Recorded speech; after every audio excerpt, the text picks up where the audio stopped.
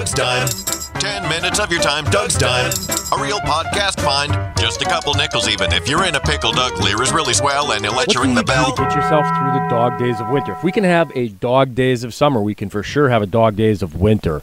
And I think for me, it's a state of mind. Yes, there are the obvious outdoor recreation opportunities, whether it's ice fishing or coyote hunting, downhill skiing, snowmobiling, snowshoeing. There are things that you can do outdoors in the wintertime. And the nice thing is the technology and the engineering have really come a long way to help better protect you from the elements. Here's a couple of other things that I've done within that contentment, because when it's a blizzard and the roads are plugged, it might not be the safest or the smartest option to go out ice fishing, to go out predator. I know if you've got a snowmobile, a tracked machine, yes, there are things you can do to keep yourself safer. I started reading a book, and maybe that's a sign of getting old. Find yourself a different spot. You've got your usual spot, your usual chair. I honestly think mixing things up a little bit. I've got the great book from Jim Puppy, the Dakota Attitudes, and it's a great read. If you're not into reading, it's Every Town in North Dakota. This is not a paid ad, okay? But it's different. It's not a long book. Each page is a story about a person in a town from North Dakota. So you don't feel like you have to sit down for 2 hours to read the book. I might read one a day. I've got a Bible in a year, one each day, and this is going through the Bible in chronological order. And to me, that's fascinating as well. So a couple of reading options. There's the in-home exercise. And even if you don't have a treadmill, a few push-ups, a few sit-ups, even some stretching. I got DVD of the Waltons for Christmas.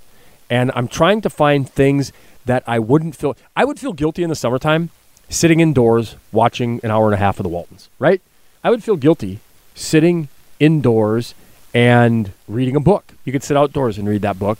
But where we live, I understand the realities of seasonal affective disorder. And I'm thankful that the sun is staying light a little bit longer. We've had a little bit of better weather. And then I start, looking, you eat an elephant one bite at a time. And you go through the mid part of January. Okay, yep, we made it through the mid part of January. Couple more weeks, take it day by day. Once you hit February, it's a short month.